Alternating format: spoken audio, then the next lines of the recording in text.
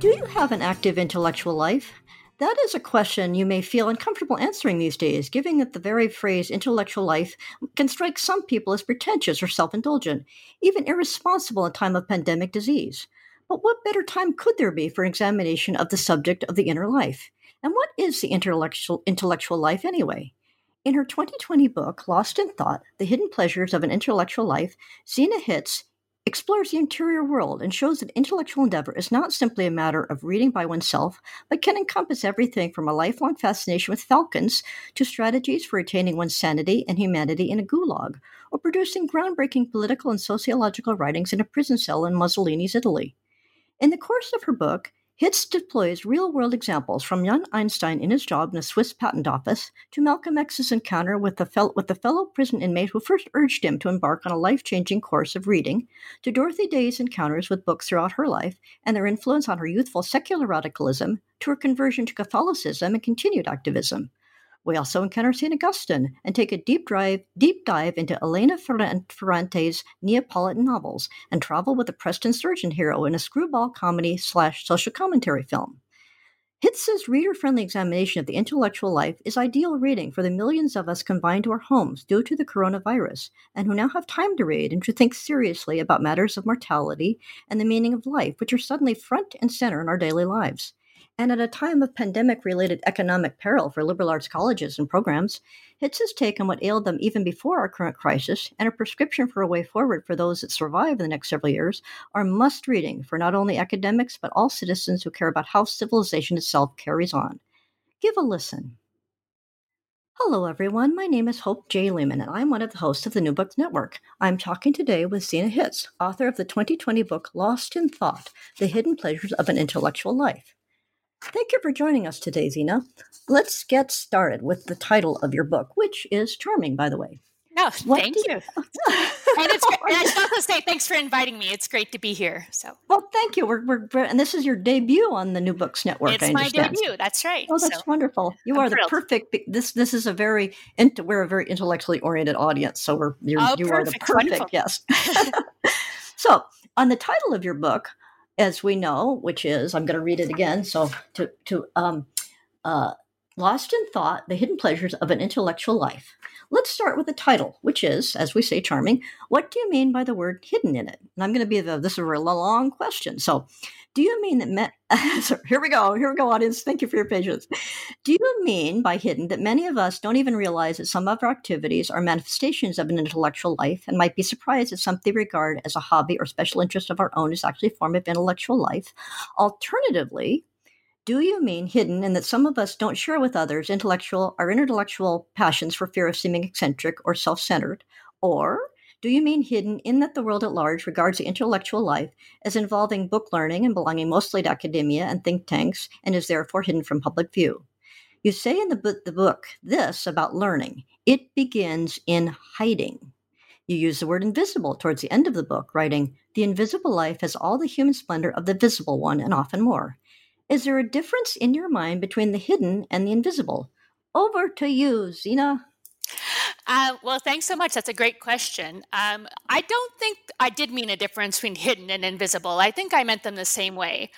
Mm-hmm. And I think I want to say it's a little closer to the third of your options. So it's certainly true that the kind of activity I'm interested in is something we can carry on without taking it fully seriously. So someone may read and think or study plants or animals as a kind of a hobby without thinking of themselves as being an intellectual. So that's true. The main thing I wanted to capture by hidden or by invisible is the inwardness of intellectual life, that it is essentially something that begins in an inner life, in inner dialogue, in inner reflection, in private. It begins there. Now, it doesn't have to end there, obviously. I also think intellectual friendship, intellectual community, that's all very important too. Mm. But at the end, you need, there has to be this confrontation of the individual heart and mind with whatever it is that they're thinking about or wondering about. That's fundamental. So hiddenness in that way, because it's inward and because it's part of our inner lives, it may or may not manifest outwardly. So our closest friends and relatives may not know what we're thinking about or pondering. It may manifest itself in books or articles or in an academic career, and it may not. So it's part of it is the idea is that intellectual life in its original sense, in its primary sense, is something that really whose value doesn't depend on the results. It's not something which necessarily has a product that's visible to the outside world. And that I think is important for thinking about what it is and why it really matters to us. That's very helpful. Now that we've discussed the word hidden, let's discuss what you mean by intellectual and the intellectual life. Is there a difference, and you mentioned this, is there a difference between that and the inner life? At what stage of life do most people commence having an intellectual life? I know I was fascinated that you said your brother taught you to read, for example, which is kind of unusual. Yes, indeed it was. How old was he and how old were you? I'm not quite sure how to separate the legend from the fact. So I think the legend is that he was 4 and I was 2. That sounds a little implausible to me. So I'm not really sure. But it's true that I can't remember not knowing how to read. So it was sometime before the advent of my conscious memory. And your parents back you up on that your brother taught you? That it comes from them, and the legend too about me being 2 and him being 4 also comes from them. So again, I don't know. Sometimes these stories turn out not to be true, but I think it is different for different people. So I try very much in my book to present a big tent picture of the intellectual life. So we were a very unusually nerdy family. We read a lot, we argued a lot, we talked about things, we liked facts and science and math and all kinds of things. And of course, as is not unusual, I became a professional intellectual and academic. So that's only a few people are ever going to be interested to that degree or to that intensity or really find that they're going to spend a career doing it. But I think everyone, I'm very comfortable saying, everyone to court has an inner life. They all have a space within them where they reflect or contemplate or savor or encounter certain things on their own in an unmediated way. And I think that I've gone back and forth over the course of my thinking about this as to whether everyone also has an intellectual life, or whether I want to set aside, say, someone who, say, an ordinary churchgoer whose inner life consists of prayer. Is that an intellectual life? Well, in some ways it might be. You're contemplating, you're thinking about God, you're reading the scriptures, but it's not.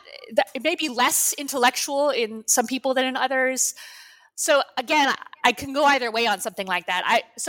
I want to be confident that inwardness belongs to everybody. Intellectual life, I think, certainly belongs to most people. And if you understand inwardness in a certain way, to everyone also. That's a little bit roundabout, but that's, I think, what I want to say about it right now. Well, I won't press you further then. Yeah, you could feel free to press me further. That's part of what this is about. Put me against the wall. It's fine. Well, all right. This next question is a little bit pressing you a bit. Oh, perfect. Okay, you use the word pleasures in the title of your book, and yet in it you have a section in the book called asceticism, and right there, intellectual life turns out to be a sort of asceticism. And as in ascetic, as in difficult, and go on to say, intellectual life is a discipline, the product of hard work and practice in a sort of self-denial. That doesn't sound very pleasurable to me. Could you explain to us the seeming contradiction? Well, I'll have to maybe I shouldn't say this. The pleasures part of the title was actually something I tried to argue with the marketing people at the press about for just this reason. I thought it would be misleading given how much I talk about suffering and sacrifice and asceticism in the book. However, here's why I think it is a good title in the end. I do think asceticism is important. And by that, I mean something like this. It's fundamental to intellectual activity that something be sacrificed. So, for instance, here's a common example. You really believe something's true. You really want to believe it's true. You undertake an investigation, say to prove it to someone else, and you look at the evidence and you think it over and you realize it's not true. Now, that's a painful feeling, but it is universal to any kind of intellectual endeavor, just as it is to, and I say this in the book, any kind of work. You're a woodworker. There's certain kinds of wood that are just not going to do what you want them to do. There are certain kinds of ways of cutting it or ways of putting wood together that are not going to work. So intellectual activity is like that. It has an inbuilt sacrifice to it, an inbuilt suffering. What I also want to say, and what maybe is more fundamental, is that it involves, in order to get to what I'm calling the core of intellectual life or the roots of intellectual life, you have to get past the pursuit of status, of power, of career advancement, of money. And that is really a fundamental kind of asceticism. So I think that one of the things that happens when people encounter my work, and I have a lot of examples in the book of very noble, heroic figures who read and think in the most adverse of circumstances. And a natural reaction is to say, well, I've met some people who were intellectuals who were really not particularly noble or heroic or particularly kind or particularly plugged into their community. They were arrogant, selfish jerks. What do you say about that? So I have to, part of my thought about asceticism is that it's a way of understanding what can go wrong with the intellectual life. That is, if it's mixed with desires for status, desires for money, desires for social advancement, then I think you start to get something different. So, yeah. Now, see, you were worried you were going to talk too much, but now I feel like I'm talking too much. The thing I wanted to say about the joys or the pleasures of the intellectual life is that despite that suffering, that's right there at the outset, at entry level, so to speak. You have to give up looking good. You have to give up your pride. You have to appear ignorant. You have to face your own ignorance. All these things are painful. At the end of that, there's a real desire to understand something and to savor it. And that desire is where the real pleasure comes from, where the real joys of the intellect are. So it's not suffering for suffering's sake. It's suffering for the sake of something else. It's like the pleasures of intellectual life are like the pleasures of being an athlete, where you suffer a lot. You diet, you train, you have to deal with aggressive coaches, but then you have the pleasure of achievement, which is something that's only available when you sacrifice other things. The sort of intellectual equivalent of no pain, no gain. Something like that. Exactly. Exactly. Okay. Well, now that we've discussed pleasures, a related concept to that is leisure. Mm-hmm. And could you please discuss what you mean by leisure, and how would you characterize what is happening now to millions of people living under coronavirus-related shutdowns? Is that we're sort of in a state of involuntary, enforced leisure, if you say in terms of time? Yeah. And then you refer in the book to Lauren Smiley's 2015 essay, The Shut-in Economy. Mm-hmm. And aren't we lucky in a way, since we're at home, that we have access to the kind of web-based services that Smiley seems to disdain? I mean, she says, well, people are becoming sort of workaholic or slaves of the service economy because they're able to stay home. But those are kind of our salvation at this point, because we can't go home. I mean, right. We can't go out. I'm sorry, we have to stay home. We can't go out. Yes. So I think that, I wonder, I haven't looked up what Lauren Smiley's been writing recently. I wonder if she's been writing about this.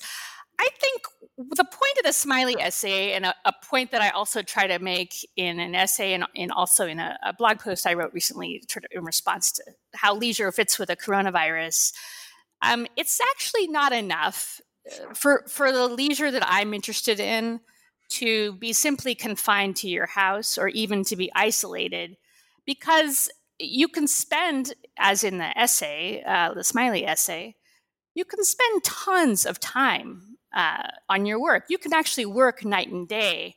So one of the things that happens, I think, in quarantine is, on the one hand, there's an enormous opportunity to restructure one's life, and we see this, people get into gardening and they get into bread baking and all this kind of stuff, simplicity. And then we also have a tendency to just live our entire lives online, work for endless hours, and then, switch over into screen distractions, Netflix, and so on. And I don't think that's leisurely in the sense I mean it. So let me say, you asked originally what leisure was, so let me say something about what I think it is. It has to be an activity, a space that's away from what's useful to you, and a place where it feels like what you're doing in leisure is certain activities that are undertaken for their own sake, and that I want to put a little more weight on them. It's not just something you do for its own sake, like there are wonderful recreational activities, playing cards or badminton in the yard or all kinds of things like that.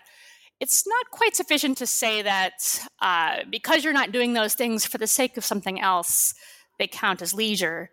I want to say that a leisured activity is one that could count as the culmination of a life. So it's a moment where you sit back and you say to yourself, the time stops going by, you're lost in what you're doing, and you say, and reflecting later or in the moment, you can say, this is what, I need nothing more than this right now.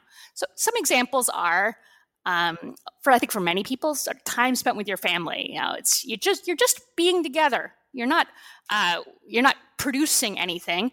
You're spending, you're sitting by the fireside in the winter chatting, or you're goofing around in the yard in the summer, or thinking, reading, studying, reflecting.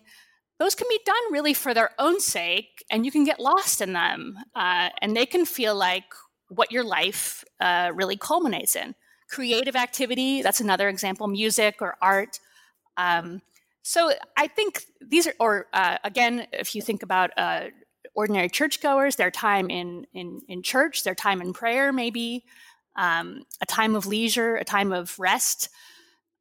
So it's that I think needs to be safeguarded, not just from the demands of ordinary work in ordinary times when we leave the house and stay at the office too late, but actually in a way even more now, because we're so subject to distractions, because so much of work is being done online, and it can be I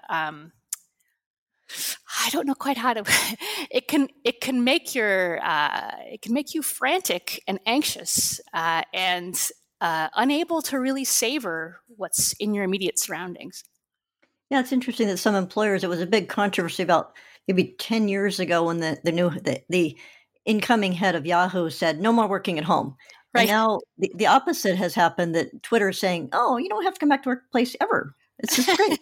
And so it's as though the employers have said, "Gosh, we can just absolve ourselves of any interest in their lives at all except the work product."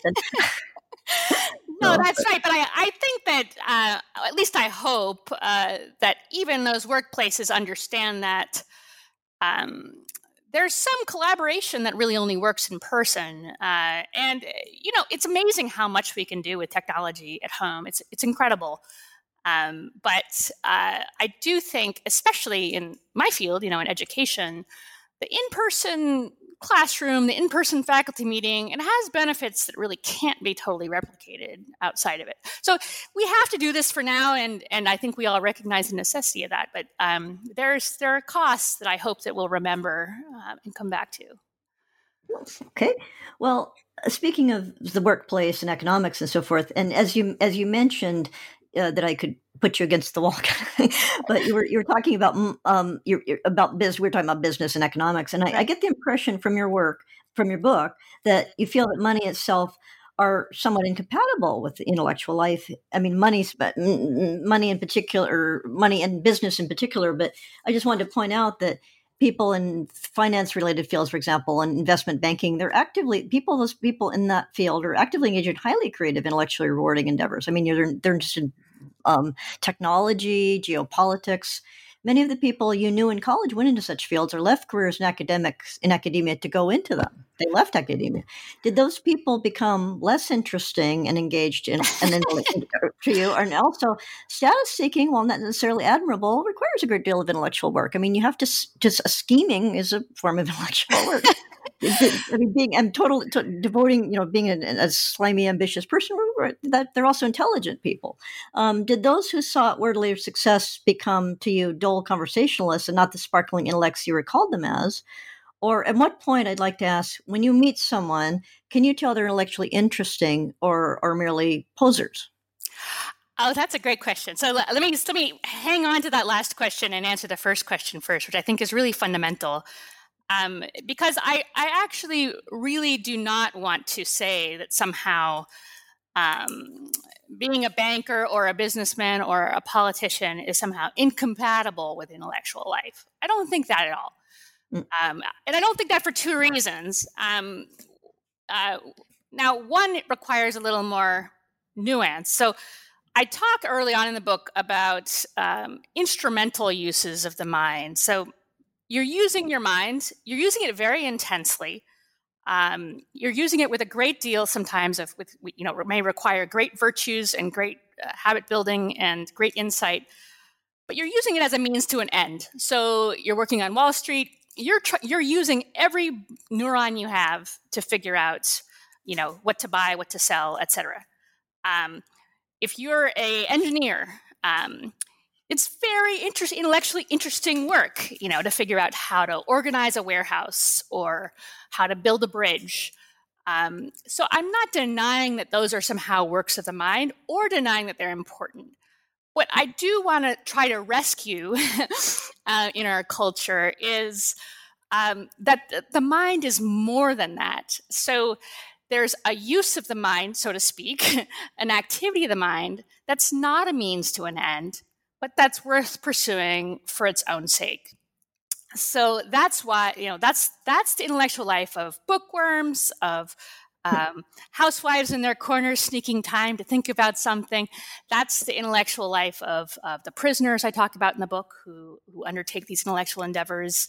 They're doing something for its own sake, not because there's a product, not because it's going to advance them necessarily in the world or make them money, but just because it makes them a different kind of person. So in a way, part of what the distinction here is, which I haven't put in the writing before, but I've been thinking about it a bit, is part of it is a difference between thinking about yourself as a person who does something, who has a particular type of work, and as a person who is a certain kind of a person, who has something with them inbuilt into their characters, inbuilt into their minds, which makes you who you are and which you carry with you no matter what happens to you, even in really adverse circumstances. So that's I think the first thing I want to say, that I'm definitely not denying the intellectual sophistication of many, many, many instrumental activities. The other thing I'm not denying is that in intellectual life, in my sense, intellectual life for its own sake, it's certainly available to people who work in any profession. They can work on Wall Street, they can be engineers, they can be taxi drivers, they can be politicians. One anecdote I like to talk about is I have this memory from it's St. John's. We have this, where I teach, we have this tradition of Friday night lectures, which are open to the public. And some years ago, there was a Friday night lecture by one of my colleagues, who was also one of my classmates, and it was on Immanuel Kant, the German philosopher's theory of music. So what did Kant think about music? Now, not a lot of topics that would be less relevant, cutting edge, interesting. Really, if you're only interested in this because you like to think about stuff and you like to think about what music is. So two of his classmates, who I also knew, came in from DC. Now, one of them at that time was a very, very high-ranking staffer on Capitol Hill. The other one was a lobbyist, total opposite ends of the political spectrum. So one of them could not have been more right-wing. The other one could not have been more left-wing. They drove in together from DC. They were classmates, and they loved sitting in this lecture, listening to Kant on music. And to me, that was so touching. That's a sign of the kind of thing that I'm thinking about for intellectual life, that it's this core that's inward and that's removed in some way from your work in the world, but where there's a piece of your humanity in that is not necessarily captured in whatever you're doing when you're fighting for causes in Washington. So that's I think that should help. I don't know if that helps with the first part of your question. And then I'd like to ask about did it help that it was a joint enjoyment that Kant was talking about, that was about Kant's views of music and not Kant's view of morality or anything else? The music is sort of an N9. Well, even I do think, honestly, this is one of the things I secretly think. Actually, it's not so secret. I put it in writing. I do think that one of the things that can help, you were talking last week with Yuval Levin about polarization, political polarization. And, it's widely thought that this is a problem in contemporary society. And I agree with that. I think a lot of it is actually just what people talk about. So, if you talk about things which are bigger, deeper, richer, more profound, more fundamental, you tend to get past the partisan differences pretty fast. And I think that even happens with Kant's moral theory. It's not obviously, a pawn in any of our contemporary fights. Now, the more you study it, the more you think about it, you can see how it has a certain connection with Enlightenment liberalism and so on. So there's a lot to be said about it, but it doesn't. If you're thinking hard about something that's really fundamental, it's really just a different kind of activity than that kind of squabbling, bickering, back and forth. I think this, no, you think this. So that's, I think, part of what I'm trying to recover. Now, I can also answer the poser question when you like. I wanted to give you a chance to come back to what I just was talking about. Well, I think that it's difficult because I was just thinking as you were talking about the big questions. Well, I think, abortion, you couldn't get much bigger than that because it's a fundamental, what is life, or when does life begin? And that, so I guess it's difficult to say what you can talk about, what you avoid. You don't want to trivialize life entirely, but you also, you got me thinking about that. That's good. Well, I see what you're saying, and that's actually a great example. So because in a way, I think you must be right. Abortion and euthanasia, they certainly touch on questions about what human life is for and what a human being is. Although I honestly think that most people's positions on those issues are, that'll settle further back on some kind of way of thinking about what matters in a human life. If you are willing to, in a particular conversation, now, sometimes you have to argue about abortion. So you got a Supreme Court case, you're a lawyer, you've got to do it. You're a politician, you've got to do it. But as to whether recreationally such a conversation is worthwhile or educationally, I think you have to wonder whether it might be more worthwhile to get behind that question to something more fundamental, and where there might be a real common core of exchange, where people's anxieties go down, their emotions go down, and they can really think through, what do they think a human life is for? Is it something that's really rooted in your body? And what would it really mean if it weren't? Do we, what are the ways in which we identify ourselves with our consciousness, our memory of our biography, and what are the senses in which we don't? And in my experience teaching at St. John's, which has a very diverse student body, politically and religiously diverse, I don't find that we have little struggles here and there, usually outside the classroom on political disagreements. But for the most part, because we're focused on these bigger questions and the deeper questions and the difficulties of working through a very complex work or a very complex thinker, we tend to leave those things at the door and go somewhere else. And I think that's an underrated approach to these kinds of questions, to talk about something else that's more fundamental and where there can be dialogue. That's my way of thinking about these things.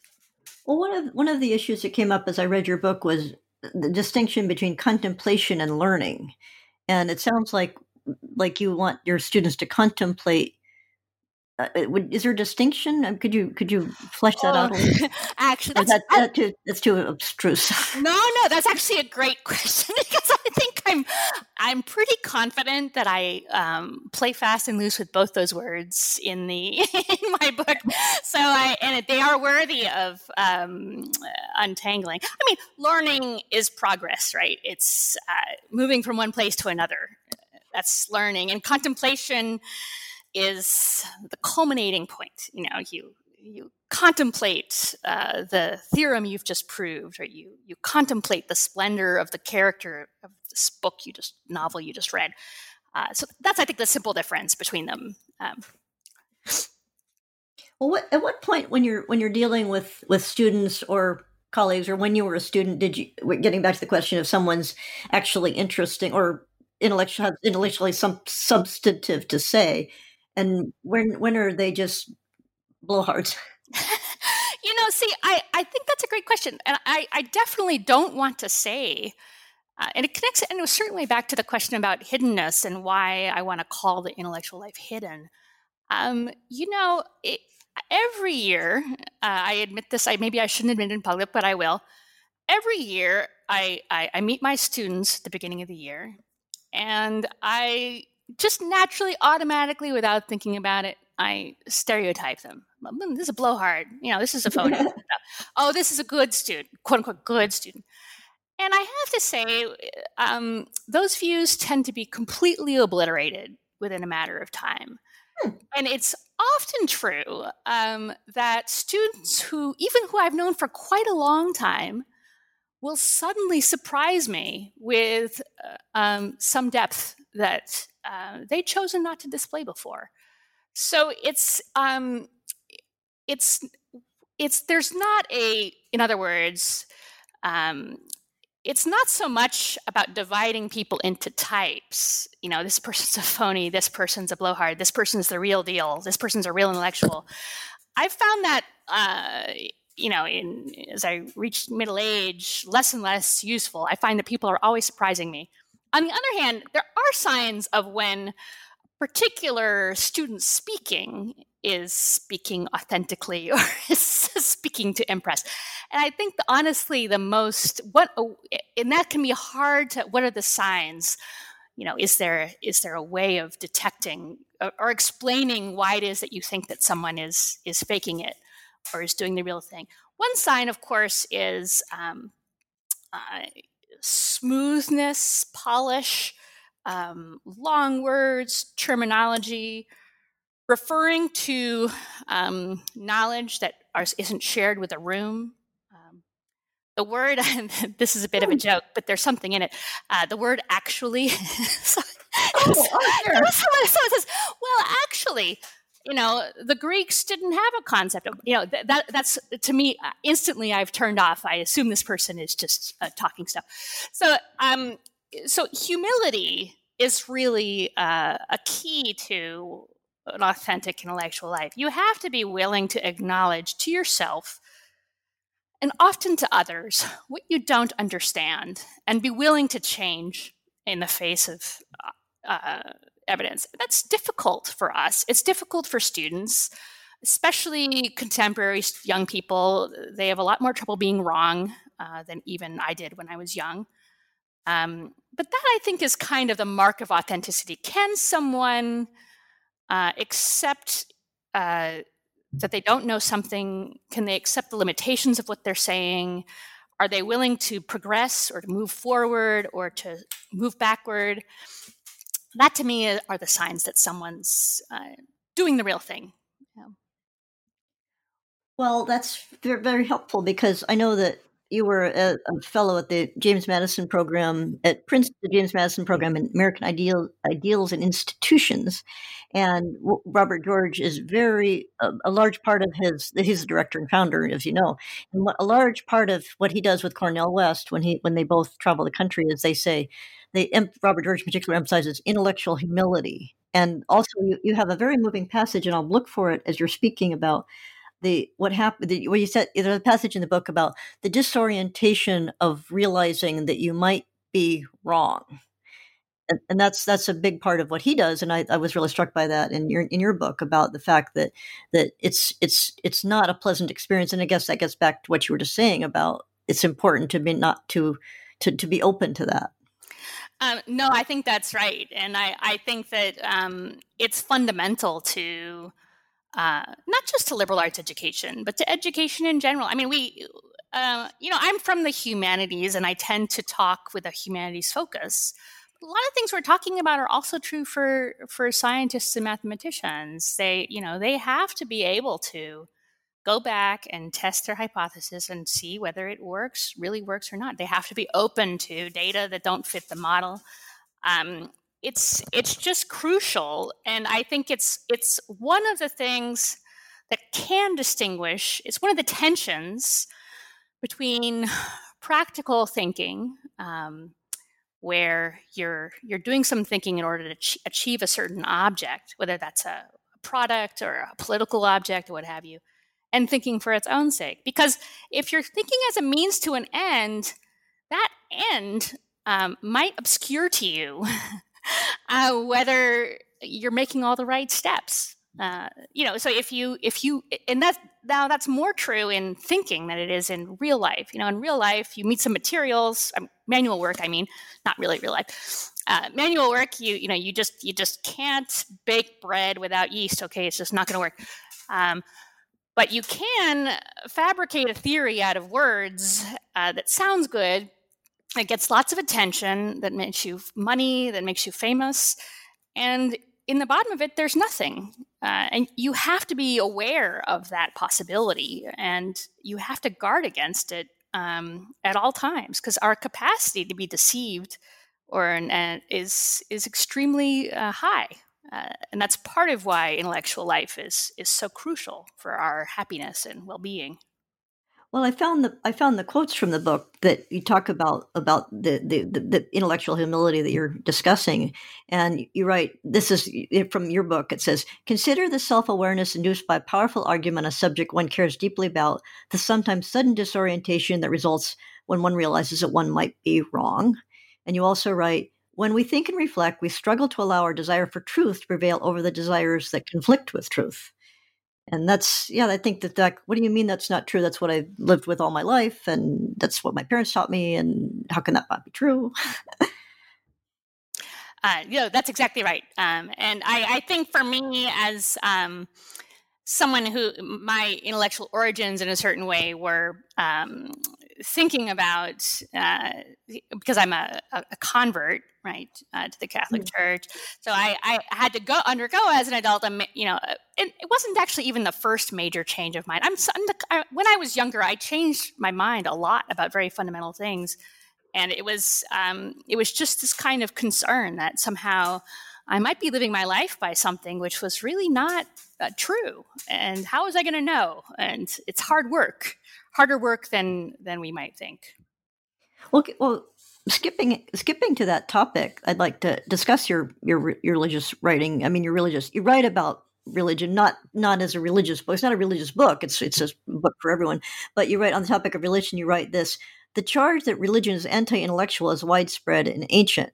And you write that you converted Catholicism very much on your own, given that hardly anyone in your family had any sort of religious feeling or any institutional relationship to a church. And how much a part of your conversion was due to the rich intellectual heritage of the Catholic Church, or how much was it more a deep spiritual yearning? I would think the latter, because that's what you discuss more in the book than the fact that there are this great, although you do discuss Augustine and I believe Aquinas as well. But before you could, I'll just blather on. No, you're not blathering at all. Go ahead. Well, I just wondered, were any of your professors Catholics who modeled for you what a Catholic intellectual could be? And if so, what values did they embody that you wanted to emulate? And do you think you've succeeded in emulating them? Is there anything special that Catholic intellectuals have to offer, not only Catholics, but everyone else, especially during the pandemic? Or was your Catholicism very much, was a bifurcation? This is my intellectual life. This is my religious life. They didn't spill over. For example, when you went to a religious retreat, I noticed that there you were deeply involved in your faith and your conversion process and the Catholicism, but you were not reading a lot. In fact, your reading was copies of the New Yorker and some articles that your colleagues would send you, but you were sort of hungry for some substantial reading, right? Or were you trying to just swear off it for a time in the retreat? Or the religious community, I could say it wasn't a retreat, it was 3 years. It wasn't just a 3-month stint. No, it's true. Well, in a certain way, it was, I suppose, like a retreat in the way that it finally worked out. It spent some time in the desert fighting with demons, and then came back out again. I think so. Initially, let me start with the biographical question. Initially, I have to say, it was not, as you're quite right, it was not an intellectual conversion. I think it would have been hard for that to work for me at that time, because I had just been through philosophy grad school and had met all kinds of extremely intelligent people who argued for all kinds of crazy views. I mean, views that they knew were crazy. I mean, there were people that didn't believe in parts, and there were people that believed that Didn't believe in what? in I'm parts. sorry. They didn't believe in the part-whole relation.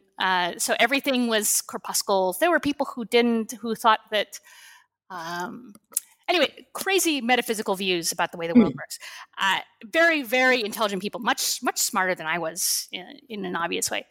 And so that made it hard for me to see reasoning as a way into the truth. That is, I didn't see how an argument could convince you that something was really true, because these people had generated arguments for things that to me were obviously not true.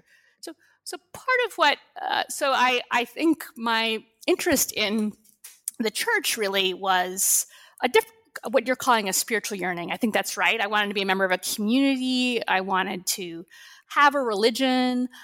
I was curious in a lot of ways. I had this affinity with religious people. I had friendships with religious people, and I felt like I was like them in some way, but I didn't know how to articulate it. So it felt very natural for me coming into the Catholic Church for the most part. It was very very easy transition. It was hard once I was in, because as time went on, I realized how radical the faith really is, and how counter to the world and worldly values it is. And that crisis, of course, led to my going to the religious community for a time. But I guess I do think that, how do I want to put, so I do think that Catholic intellectuals are extremely important right now, or in a certain way, I want to be a little more ecumenical. I think religious intellectuals are very important right now. And I think that that's true because When you say right now, what is what right now, meaning the COVID crisis, or just the 21st century, or yeah, maybe I'm not really saying much. Maybe what I really mean is you always need them. So, I don't know if I have any particular. They're important now. They're always important. It's always important.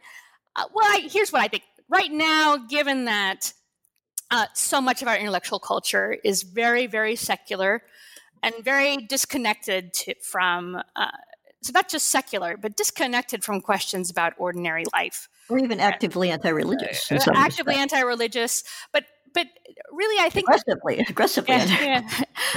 anti-religious. That I think can't be. That creates my impression at this point, having been, a Catholic intellectual now for 14 years, or whatever it is. I actually don't think the number of people that are aggressively anti-religion is that high, but they have an outsized impact because they create a climate of fear. So one of the things that's happened to me and this is one of the reasons why I think it's important that there be such people, one of the things that's happened to me since I've become an openly Catholic intellectual is that people will come up to me who are not openly religious, and they'll talk to me about what they care about as far as religion. It's not always something that anyone in their professional world knows. So the aggressive atheism has created a kind of climate of fear where people are unwilling to speak openly about things that they care about. And these are things which are fundamental, right or wrong, true or false. They're fundamental to how we live our lives. I mean, these are questions that have to be grappled with. They are, in a certain way, the original fundamental questions. Is the world created? Does my life have a purpose? Is death the end? I mean, what's is a human being fundamentally good or fundamentally bad? These are just basic questions on which religion is an extremely valuable resource, even for people who might find it hard to actually get on board. So I think it's crucial as a way for people to help people get in touch with those fundamental questions. I think it's crucial for a kind of a leverage against, I think, the way a lot of us religious people function is our religion is a kind of a lever against whatever the conventional opinion is. So it's hard to disagree with what everyone else is saying, the conventional wisdom. And having a religion gives you it gives you some leverage, it gives you some help, it gives you some strength. It gives you a community where you can go to and say, am I crazy? Or does it seem like this thing that everyone says is okay is wrong? Or this thing that everyone says is wrong is really good? Moral ballast. So anyway, I do think it's very important. And I do think in the end that the intellect and faith can have a very rich interactive relationship. Even though for me, it didn't go intellect first, I've definitely grown a lot intellectually since I became religious, even though that wasn't the cause of my becoming religious.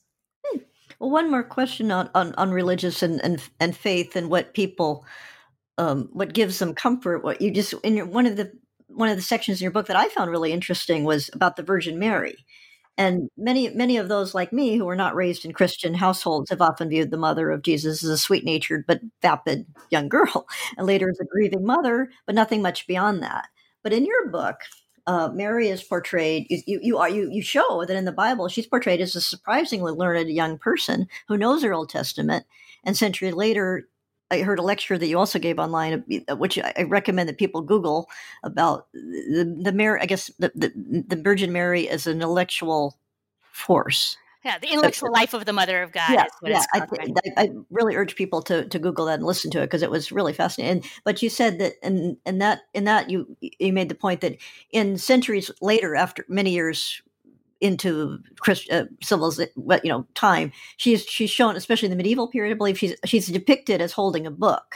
And I wonder, could you talk about the role that learning plays in the Virgin Mary's life, as not only as a young person, when she actually corrects Joseph or upbraids him for questioning her knowledge of the scriptures, but later on, you say that when she's grieving and Jesus is dead, that learning or her welcoming of knowledge enables her to face this horrific experience. I believe I'm not getting that quite right, but I wonder you could discuss that. So I think first of all, so it's the question about Mary being an intellectual or being learned or being a bookworm. It's not actually biblical. It comes out of later traditions. Oh, it's not. So she's not. So, but she says something like, "I think I will ponder these, and I will think about." She ponders things in her heart. So she's definitely reflective. She ponders things in her heart. That's in the scriptures. She asks questions. How can this be? So she's a serious, reflective person in the scriptures. But there's no mention of her reading or thinking or studying. What that appears in is a later tradition, not much later, truthfully. Origen, who's one of the earliest church fathers, describes her as being learned, and then that gets picked up and passed on into the Middle Ages and into the Renaissance. I think that's what's more fundamental than that, though, connects to something else that you said, which is that we think of her as being this nice lady, who had a baby, and aren't we all glad? And isn't it cute? And I think what is true, even in the Bible and behind the Bible, before you get to the question about her being intellectual, she's an extremely strong person. So if you think to the circumstances that she must have actually been facing, so she's a young woman, unmarried, and she's agreeing to be pregnant by mysterious means. Now, that is really something like a death sentence in her community. You don't have sex outside of marriage. She's betrothed to Joseph. She's not supposed to be getting pregnant by someone else. So it's really something that is counter to the conventions of her time, and the strength of her consent, of her saying, yes, be it done to me according to thy word. That's a way of really, that's a sign that you're dealing with a really extremely strong person with a very deep faith at the minimum. Now, what I like about the later tradition of her being a bookworm or an intellectual, I don't think Christians are required to believe that, but I think it can help you with your devotion. If What do you think the reason for that was? I mean, what was the motivation of the people that promulgated that view of her? I think that they wanted her to have all the virtues, and especially in the late antiquity, intellectual virtues were central to faith. They were not as uncomfortable with thinking that that being holy might be connected to one's understanding of things.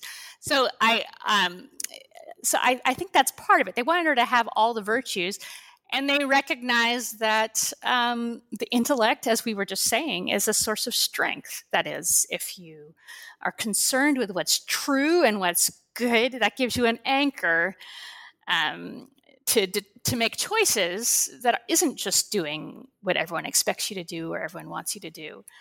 So I think that was part of it. And she was, Mary's meant to be a model for all believers. And, you have these bookworm monks who are scholars, and they look up to Mary as this model of someone who studied and had her study in the right order. So I think that's part of it. It's a way of bringing out an aspect of her humanity that people can relate to and aspire to. I think that's what's behind it. Well, at this point, I'd like to remind listeners that we are talking today with Sina Hitz, author of the book Lost in Thought: The Hidden Pleasures of an Intellectual Life. And given that you were talking about being strong and where people find strength, you talk about the concept of dignity, and I'd like to read it. Your book is so full of passages. I wrote them out I typed them in. I said, okay, they're going to quote this because it should be quoted. Best say it better than I can. But you write movingly in the book about several figures such as Malcolm X and political prisoners from Iron Curtain countries for whom intellectual life was a lifeline in dehumanizing conditions and saved people from despair. There was this phenomenon in Auschwitz that people just turned their face to the wall and just died because they just couldn't bear it anymore. But you say in the book, the inwardness of the mind at leisure unlocks the dignity that's so often diminished by social life and social circumstances. And elsewhere in the book, you write, it is worth trying to get at what dignity is and why it might belong in a special way to intellectual life.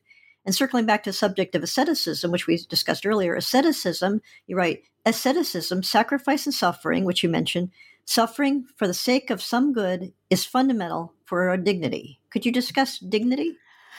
Oh wow! Okay, so this is a really tough one, and I struggled. I struggled with it in the book because, on the one hand, it felt really right to me to say that what is it that someone like Malcolm X, who's grows up in a very racist environment. His father's killed is murdered by white men. The welfare office breaks up his family. So someone who's really been diminished by his community and is in prison for theft, and prisoners in general are not, as one might hope, treated as human beings.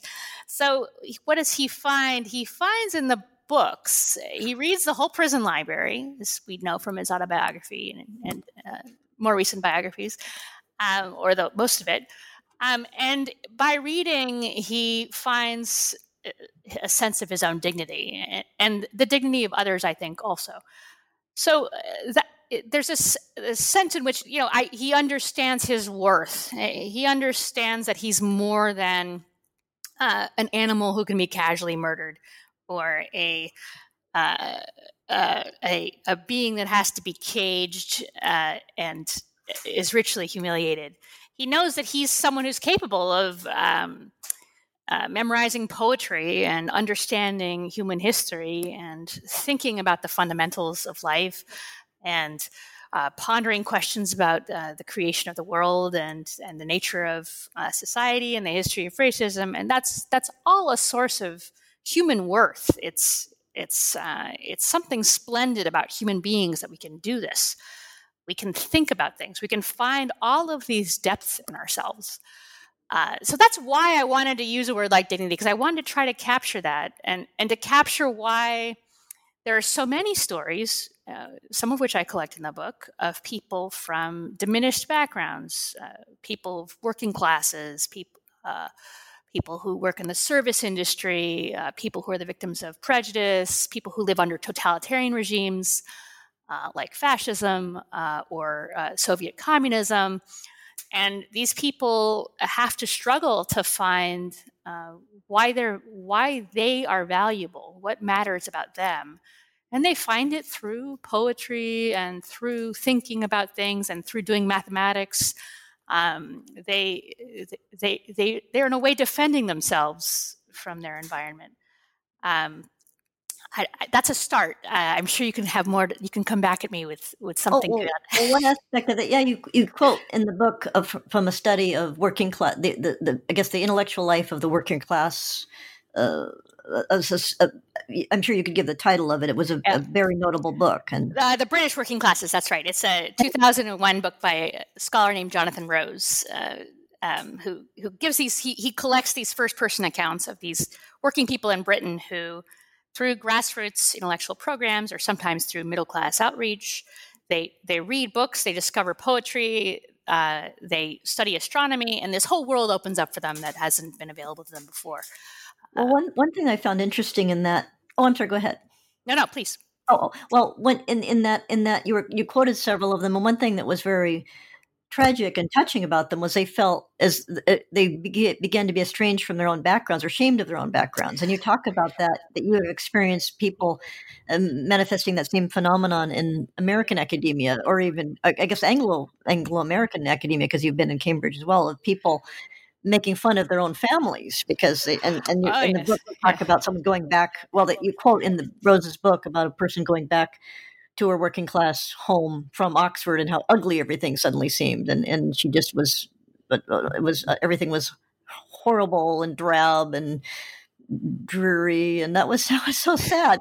She, I know it really is sad, and it's also as you just said, it's a reality that I feel like I've seen a lot of people in academia that I've met. A lot of them come from, now it's considered this really elite activity, but a lot of them come from really non-elite backgrounds, and some of them are keep in touch with their non-elite backgrounds. They have some loyalty to it, but often it's a deep rejection and connected with a certain kind of a shame from that. So that's part of what's tricky in that.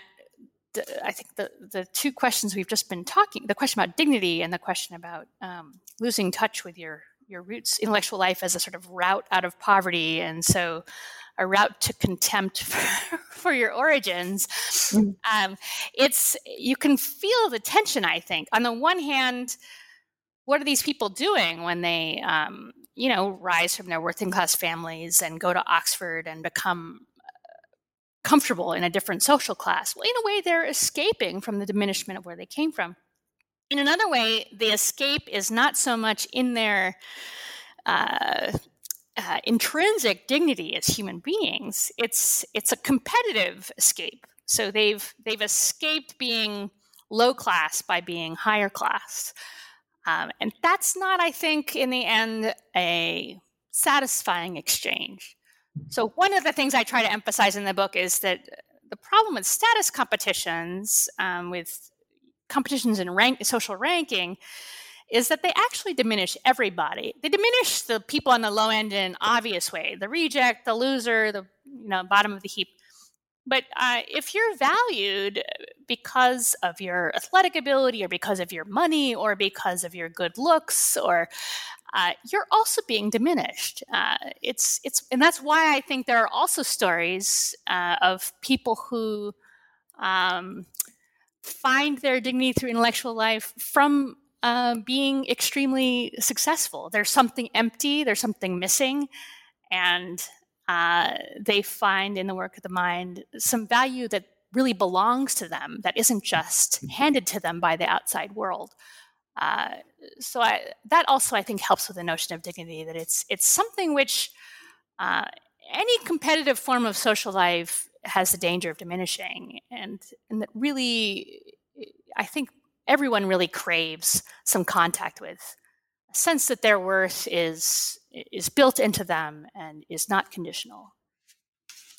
Well, I was going to save this to the end, but I think I'll read it now because you're talking about the intellectual life and what it can mean to people. And I think this is just an incredibly beautiful passage in your book that you wrote in the book. And I'd like to read it. And it's very, I hope I can do justice to it, but you talked about what the intellectual life can do for people. And you say, this is from the book towards the end.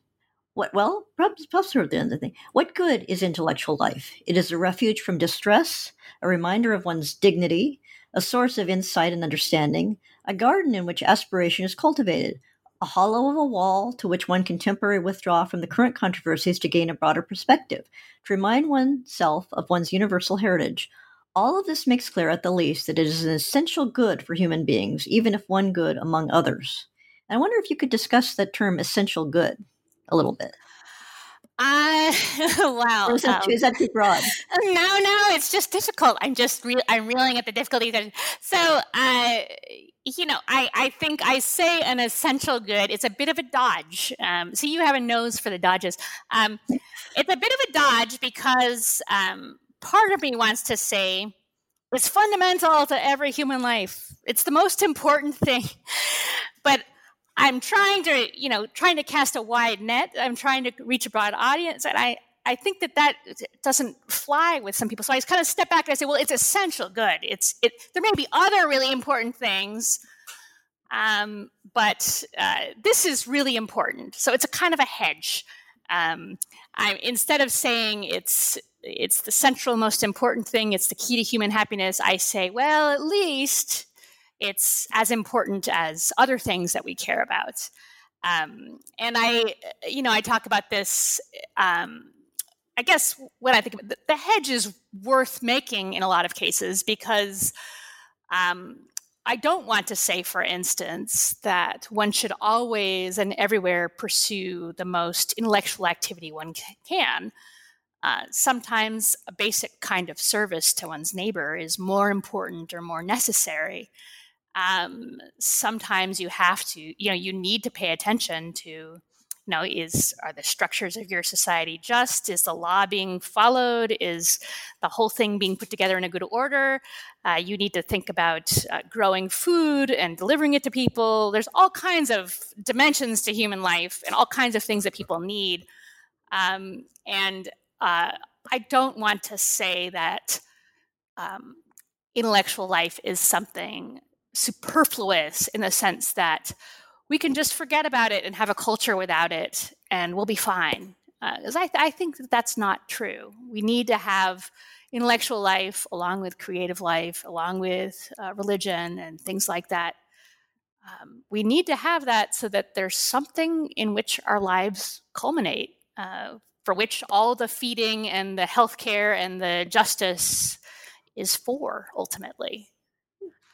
Well, you mentioned the question of audience, and you want to have an audience, not just academics, but general readers. And I can say, well, I'm a general reader, and I think many of the people who listen to the New Books Network are general readers. They're educated people who want. So, but in the book you write, learning and intellectual life are not the exclusive province of professional academics, but academics are their official guardians, and so a good place to begin renewal from. But I also hope that this book will fall into the hands of non-professionals with intellectual interests, and they will recognize themselves in it. Perhaps we'll be even better off. We will be even better off if intellectual life is renewed from the grassroots. So I think your book is a good platform or a good argument for that. Oh, thank you. Good. That was exactly what I wanted it to be. Good. Well, and another aspect of the book that I think is really powerful is that it's timeless in the fact that you discuss the great, for example, uh, Augustine, who was centuries ago. But you also, as I read it, even though you weren't addressing, this was written long before the coronavirus ever appeared on. I mean, it was in our radio, Yes. on the radar, as they say. But it was almost eerie reading sections of your book about it. It was really spooky almost. But I'd like to read some of those passages and show why this book is not only relevant now and but will be 10 years from now, or just for people who are interested in the intellectual life, but also why it is germane or relevant now to the situation with the political. First, I'll start off with the disease aspects of it. I'd like to read this section, which again is very prescient. You write of human fragility and of human beings, and then you say human beings can be, and then you say melted down from within by the invisible machinery of a busy, heartless contagion. And then you continue in another part of the book later on in that passage. You write, we imagine that death is for beings inferior to us. We imagine that our worth lies in health or the appearance of health, in pleasure or the public display of pleasure, in moving matters and matter in dramatic, spectacular ways, in compliments and cheering crowds.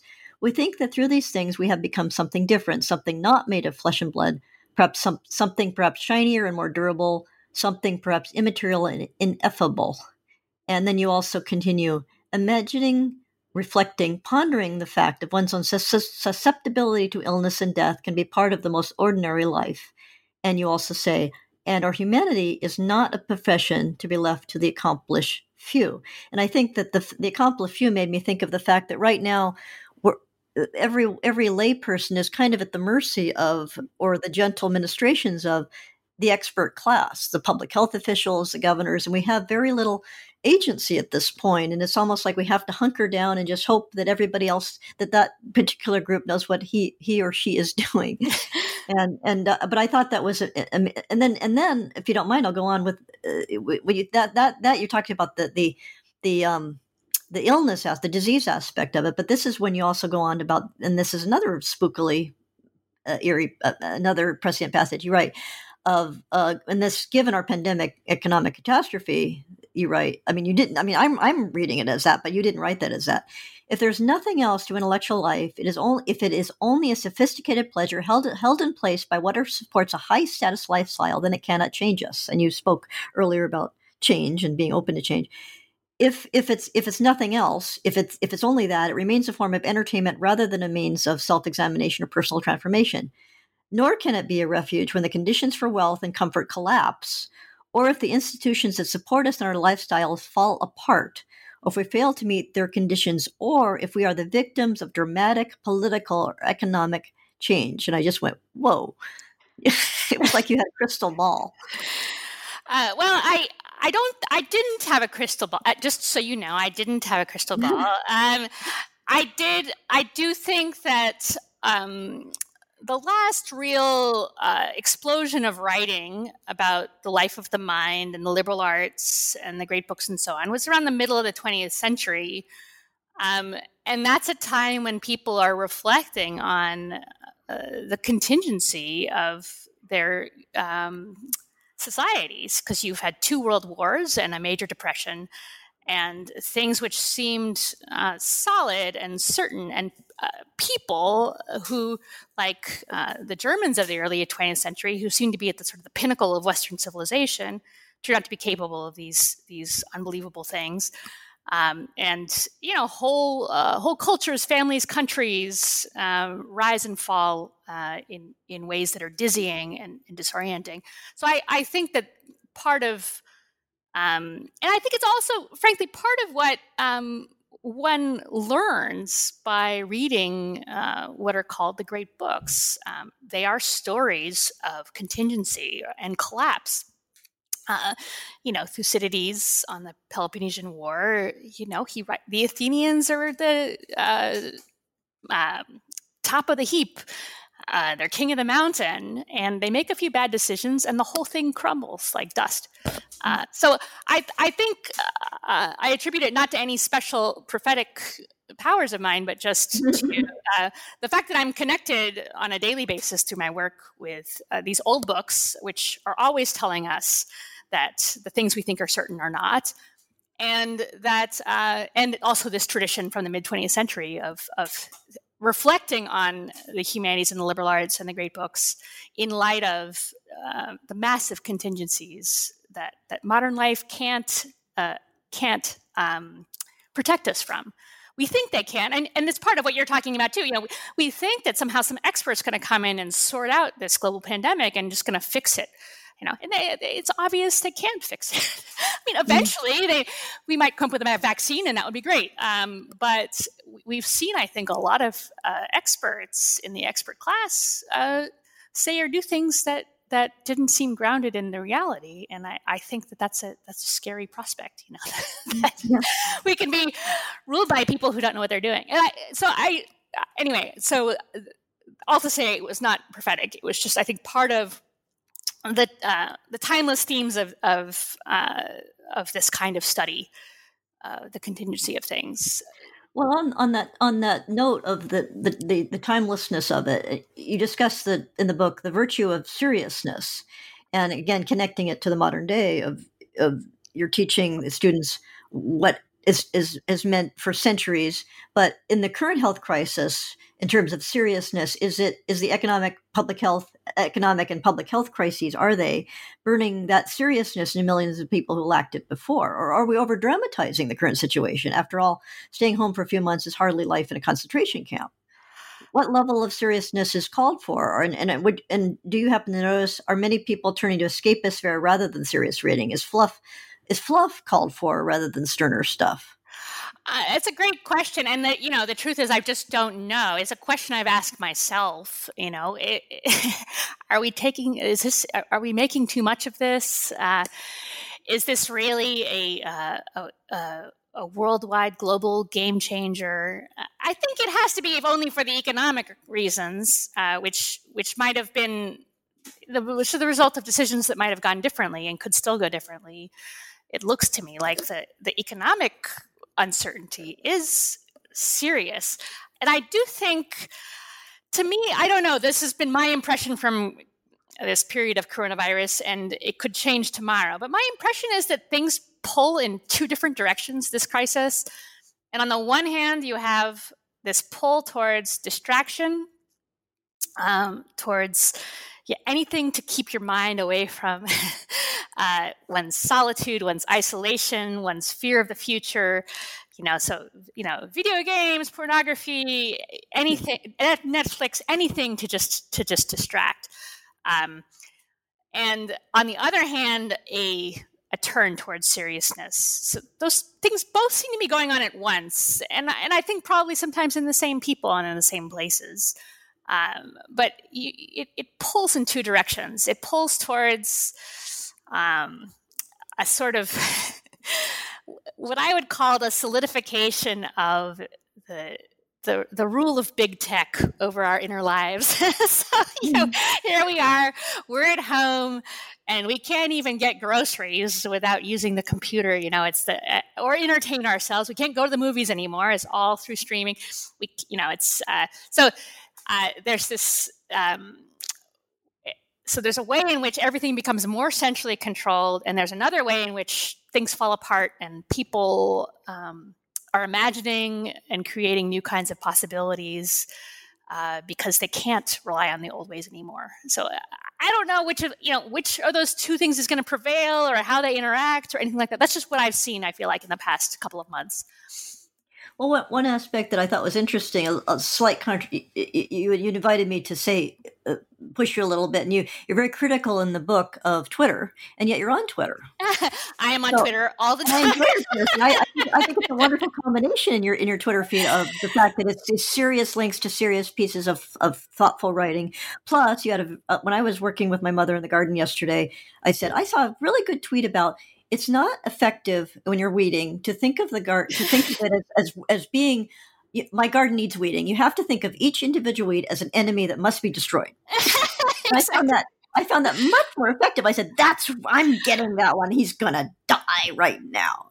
And I thought, but I think but you make the point that Twitter can be a very ugly place, but oftentimes it's where thoughtful people like you tweet to substantive, intellectually engaging work, or just make clever points.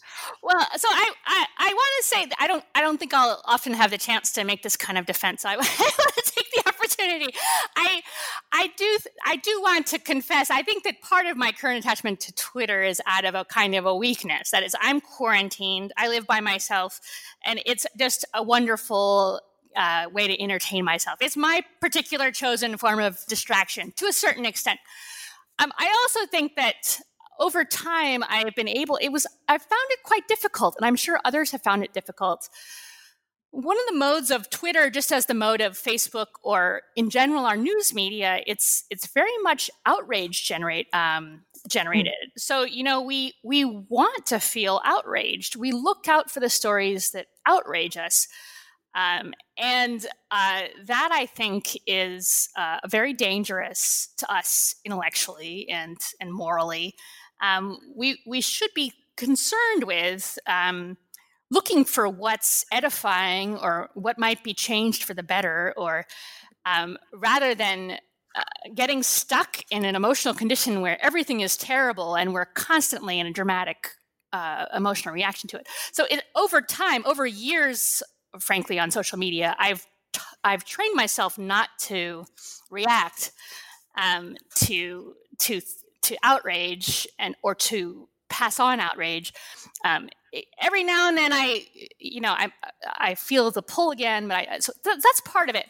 The other thing is that I think the truth is, and I want to say this too, when I started writing this book.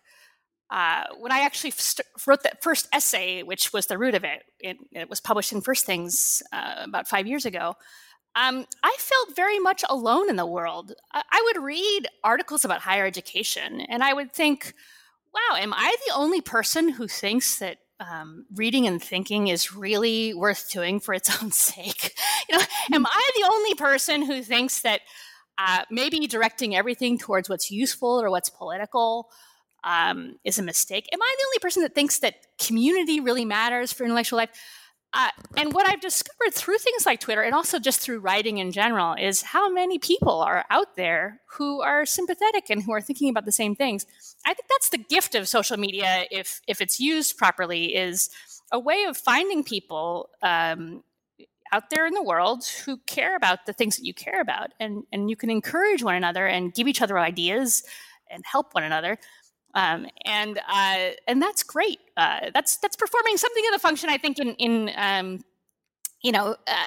intellectuals used to write letters. They had a massive correspondence and people. You'd write letters to strangers, and they might write back. And so we've lost that. But I think this is a kind of a substitute. It's a way of making connections with people who care about the same things. And I've really enjoyed that, actually, about Twitter these past months.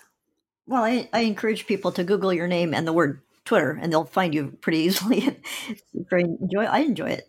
But one of the things that you talk about, and we discussed this earlier about getting away from the primacy of politics and making everything political, and yet again, I'll press you a little bit on that.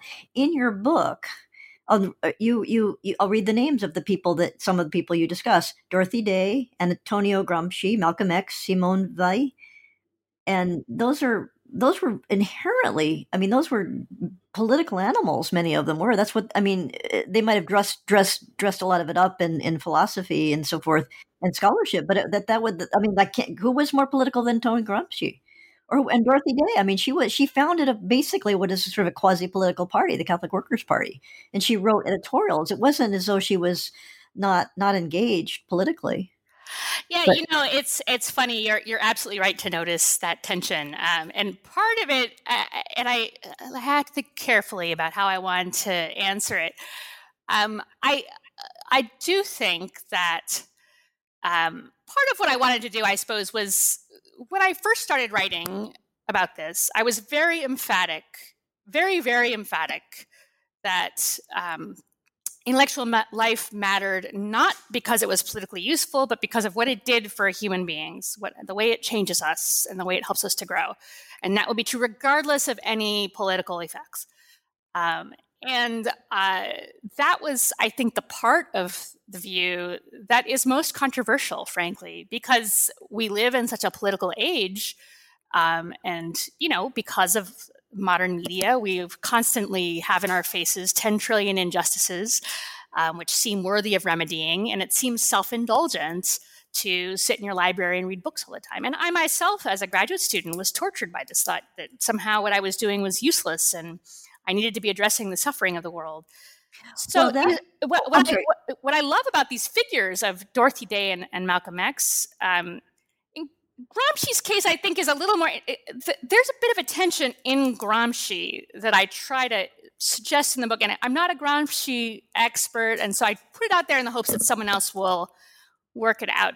He seems to be saying, even though he thinks on principle that all intellectual work is political, he seems to be saying that what he's doing in prison is cultivating himself and his inner life and something eternal. And that's a tension in him. So anyway, I just wanted to say that. But go ahead and come back with what you wanted to ask about. You were mentioning the fact that going out into the world and engaging and so forth, and a large part of your book, or a section of it, is about the 1941 Preston Sturges film Sullivan's Travels. And that's right. I mentioned to you in an email that you and I see this completely differently, and I think that's probably a good indication that it's a great film. But you see it as that.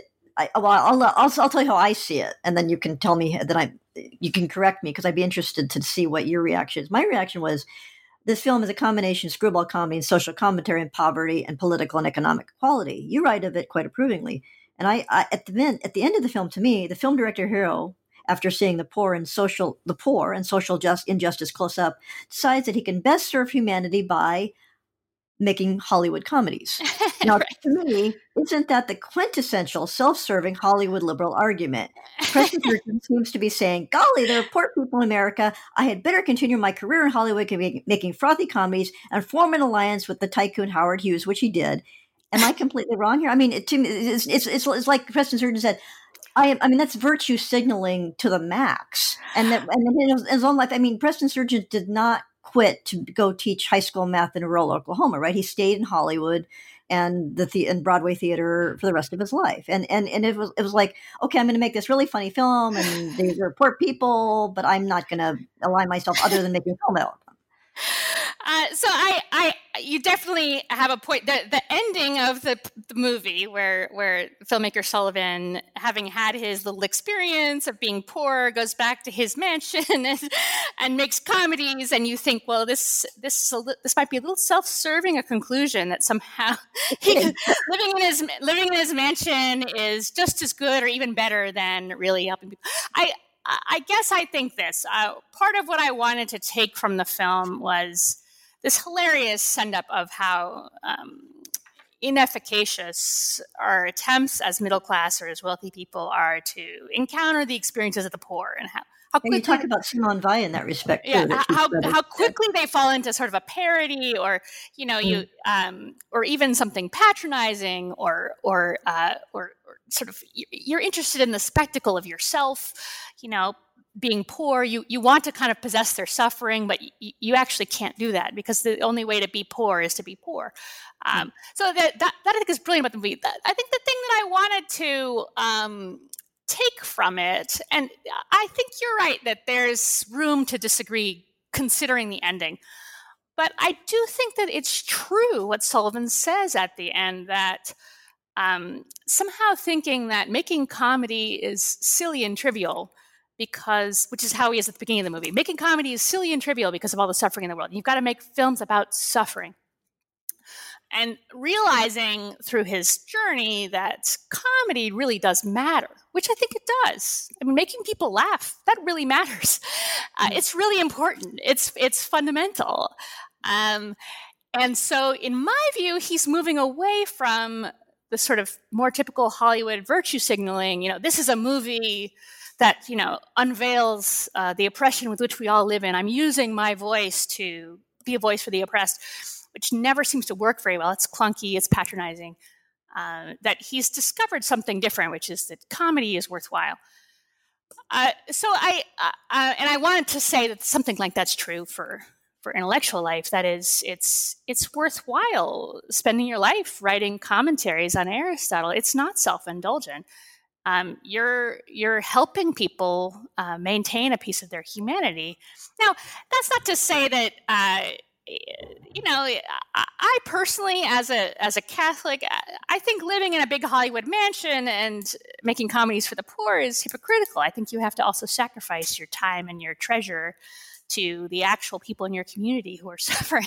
So comedy is not enough, but there is an insight there. I don't know if you find that convincing or not, but that's my defense of my my reading of Sullivan's Travels.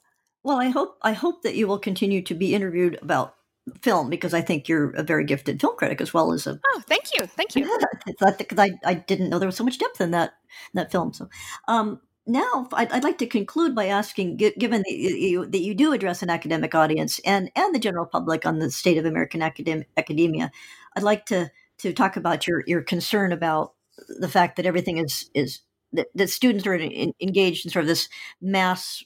They're not getting personal attention enough. And you're right. And this is very strong. You're right. It is a disgrace to our system of higher education that person-to-person teaching belongs only to a handful of liberal arts colleges and to elite doctoral programs.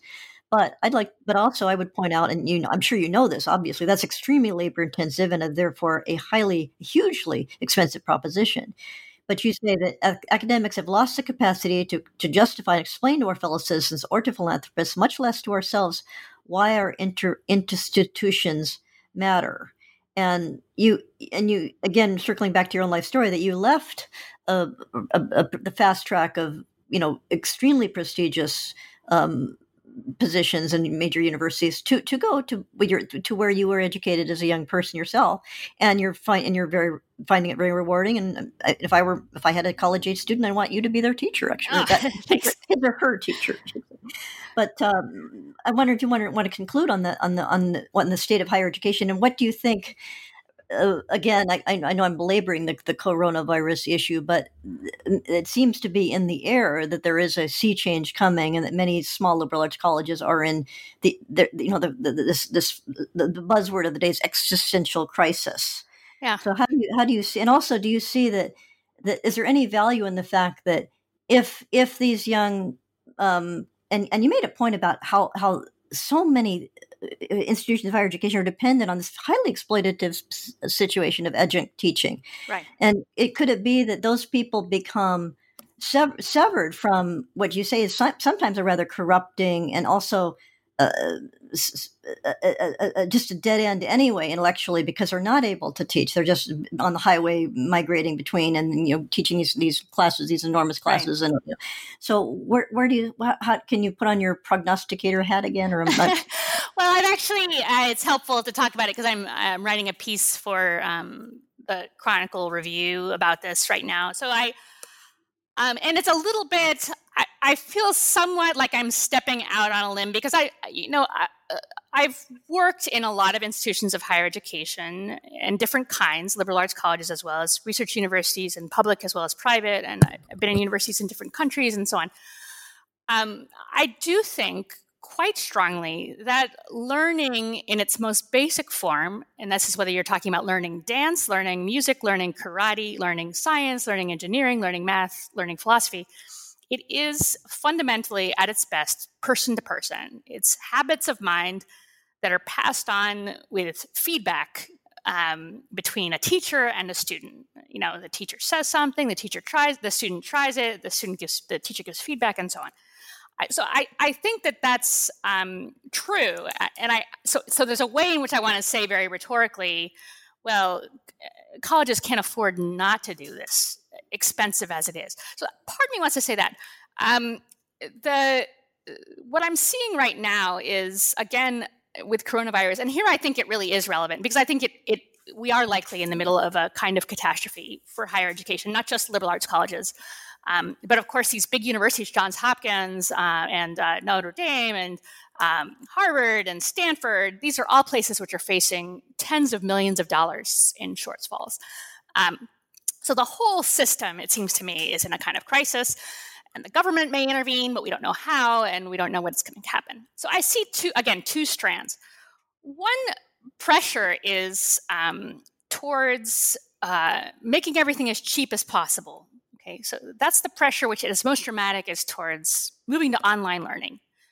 One of the things I think that's remarkable that's happened in the past couple of months is that this is what I think many people thought was inevitable. We were all going to move to online learning. It's so much cheaper. Is it really any worse? And at the very beginning of the crisis, that was my greatest fear. I thought we're going to go online and we'll never come off again. And what's happened is that the students across the country have delivered a verdict, which is that they do not like online learning and they do not want to pay for it. So in a certain way, it's a case where the market, which academics like me are not always a fan of, but in this case, it's really spoken. The students do not want online learning. They want in-person learning. Just to be devil's advocate, is it possible it's not the luring, it's the issue, but the social networking that they do when they're, you can't, if you're, say, at Yale or Harvard, a lot of it is connecting with your students and building your network of associates that will help you get the cushy jobs later. Is it really that they're rebelling? Or are they just saying, I'm not going to pay $60,000 a year or 100 or more for not that social cachet that I get, that I'm not getting? So I hear the devil's advocate. I think two things. For one thing, having just spent some weeks doing online teaching, it is unquestionably much more boring to be in an online class for students and for teachers than to be in an in-person class. It's much harder to bring the energy, to have spontaneity, to have enthusiasm catch fire. Just everything feels like pulling. So that's one thing. Now, I just wanted to say that I heard a woman say that her granddaughter is saying that online education is making her work harder, because before she could just sit and listen to a lecture, and now the professor is saying, "Well, I want you to do all these online assignments," and that's more taxing for the students. It can be, but I'm going to stand by. I think it's really the students have not there's even lawsuits, that students have lodged against universities for providing an inferior product for the same price. Anyway, but let me get back to your question about networking, which I think is actually kind of crucial, because I think that networking is really a diminishment. Calling it networking is a diminishment of the kind of thing that happens in college. What happens in college is forms of friendship. And often, especially at a place like St. John's, which is an intellectual school, it's intellectual friendship. So our students learn a lot from one another. They're part of a community of learning, as we used to call it. We assign very difficult material, and they work together on it. They help each other figure it out. And then they come to class. Then they talk to each other about what happens in class. So yes, there's a way in which this has an economic effect of networking. And frankly, I've taken advantage. I've gone to college with very accomplished people, and they've helped me out. Networking is a real phenomenon, but it's that social world where you're building friendship. It's a time that's set apart for you to grow personally, intellectually, to reflect on what you want to do with your life, to be out of your parents' house, at least for middle-class students. That's not the norm in all higher education, but it is true for the liberal arts colleges and the more elite institutions. You're away from your parents. You're living a kind of new, and that's very attractive. But it's connected to learning in real life and the excitement and the spontaneity that comes when you are in the classroom with a person who really cares about what they're teaching. That's transmitted. Have you had students write you and say, "I miss you, Professor"?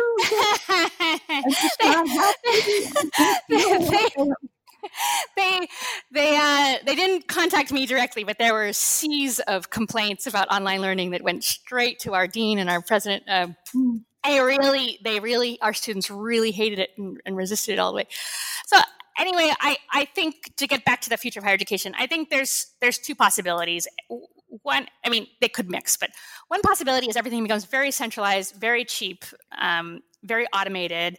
And I think that's a disaster for higher education. I think certain kinds of professional training can be done that way. But I think if you look at, I was reading an article, this was secondary school, not college. You can get away with things in secondary school because people don't necessarily choose under the same terms to be there. A school in New York where one teacher teaches online 112 ninth graders in 7 sections of ninth grade geometry. Now, that's not a scenario where a lot of personal feedback and attention is going to take place. There may be good things about that setup. So higher ed could move in that direction. I think that would be very bad. It could reform in the way that I hope it would by asking itself what matters about it, which is teaching and learning and studying and trying to find institutions which restructure institutions in a way that those things become more central. There's a lot of waste and a lot of ridiculousness in our universities. There's insanely high salaries paid to high-end administrators, med school professors, law school professors, hotshot humanities professors. We have old practices for the competition and prestige where you fly in some hotshot scholar from Europe for 1 month out of the year to teach a little class, and you pay them 6 figures for that. So there's tons of waste and unnecessary prestige wrangling. There's a lot of elements of a university that are in themselves profitable, which would probably be better off as independent businesses. So athletics, for instance, or hospitals. These people get millions of dollars in salary. I was looking at the list of salaries of Maryland state employees the other day. And of course, the top 25, 30, 40, it's people at universities, coaches and med school professors and administrators. You get to the governor, sort of way, way down the list, gets paid a paltry $180,000 for being the top. The coach, of course, would argue, well, I bring in, yes, I don't know the figures of how they balance out. But. Of course. So these are supposed to be in the hospitals too. They're revenue generating. But what are we hearing? Well, athletics is losing money and hospitals are losing money. So why don't we start, if these are really money making, why don't these salaries follow the way of the revenue of those sectors? Absolutely. So there's a lot of waste and inconsistency and cruddy thinking. And I think we can't really talk about the cost of something like person-to-person learning until we've really taken a hard look at all of those costs. One last thing. One thing that I think may happen, which would involve also a lot of sacrifice, although also something interesting, I think we might be looking in both secondary education, primary and secondary, and at higher education, at a kind of growth of a freelance, grassroots kind of a market. So it's not going to take much for people to figure out that they can hire a private tutor, or a bunch of families can get together and hire a professor to teach their children things without the overhead, without the administrative costs, without this, without that. And I would not be surprised if that started to take shape. Concierge education. Exactly. There's a lot of loss to it. We'd have to think about what kind of access the poor would have to education like that. How could poor people like me, assuming that I'm one of these people, how do people make a living at the outset? So it's sort of gig economy type work. But I do think that universities are approaching a point where it's not obviously the best way to get the thing that you want if what you want is to learn. And it may not be the best way even to get what you want in terms of research. After all, a lot of that research is profitable. It could be funded by private companies. So anyway, that's a bunch of a pastiche of thoughts about the future of higher education. But I do think it's a cliche, but it's a very terrifying crisis for people involved in higher education. It really feels like a catastrophe. But there is also opportunity in a crisis like that. And the people who have come to recognize what really matters about a university, it's time to get to the barricades and fight for it. So that's my. Well, it'll be interesting to see if the left is a little neutered, because so much of it is sort of a re-education camp that people are saying, I don't want my kid to emerge as a young Karl Marx necessarily, but that's my take. I think that's a bit, in my experience in the universities, it's a bit exaggerated. It's not. There's some brainwashing, progressive brainwashing. There's also some conservative brainwashing. I think a lot's going on that's not political, but it is. There's no question that universities have a bad image and colleges have a bad image, and you take something out of the equation, like the in-person aspect of it, and the prospect of paying $50,000 or $60,000 or $70,000 or even $30,000 to send your child to a place like that becomes a lot less attractive. It's really a fascinating real world test case of what technology can do and what reform under the gun kind of. Exactly. Yeah. Well, this is, I think, how all real reform takes place. It probably all takes place under the gun. So we've got to say that's positive about it. Well, Zena, I've taken up a lot of your time, and I was going to ask you the traditional final question on the New Books Network, and that's, what is you working on now? But I think you just answered that. You're writing an article about this matter. Yes, so. That will be done pretty soon. I actually have 2 book projects. Okay. Yes, so one is on. It's for a series. It's called The Philosopher Looks At. So a philosopher looks at various topics. So I'm writing a short essay what about. Publisher is that? Cambridge. It's under review. It's not final yet, but a philosopher looks at religious life. So I'm going to be writing about the life of a monk, monastic life, and how that might be seen as something, on the one hand, that's human, a part of a desire for virtue, part of a desire for happiness. And on the other hand, to try to separate out what might be unworldly or different about that. So that's one project. The other project I have is a bit bigger and grander. It's about a phenomenon called moral fragility. The idea that we're not really in control of our moral condition. So morality is real and it matters and it accrues to individuals, but it depends on so many tiny circumstances, and so many decisions can change one's moral future in a way that's hard to foresee. So that's also an essay type book. I'll look at some literature, kind of like Lord Jim contemplating the lifeboat, and he has to make a snap decision that affects the rest of his life. Exactly. So there's a lot of stories in literature like that, and a lot of philosophical stories, and I'm excited about that project too. Oh, good. Well, I hope that you will get in contact with us, and we will be delighted to just discuss when they're ready. Well, it's been such a pleasure talking to you. I really enjoyed this conversation, so thank you so much. Thanks to everyone listening. So. And with that, thank you. It's been delightful. I will just thank the scholar we've been talking to today, Zena Hitz, author of Lost in Thought, The Hidden Pleasures of an Intellectual Life. And thank you, listeners. Thanks, everyone. Bye-bye.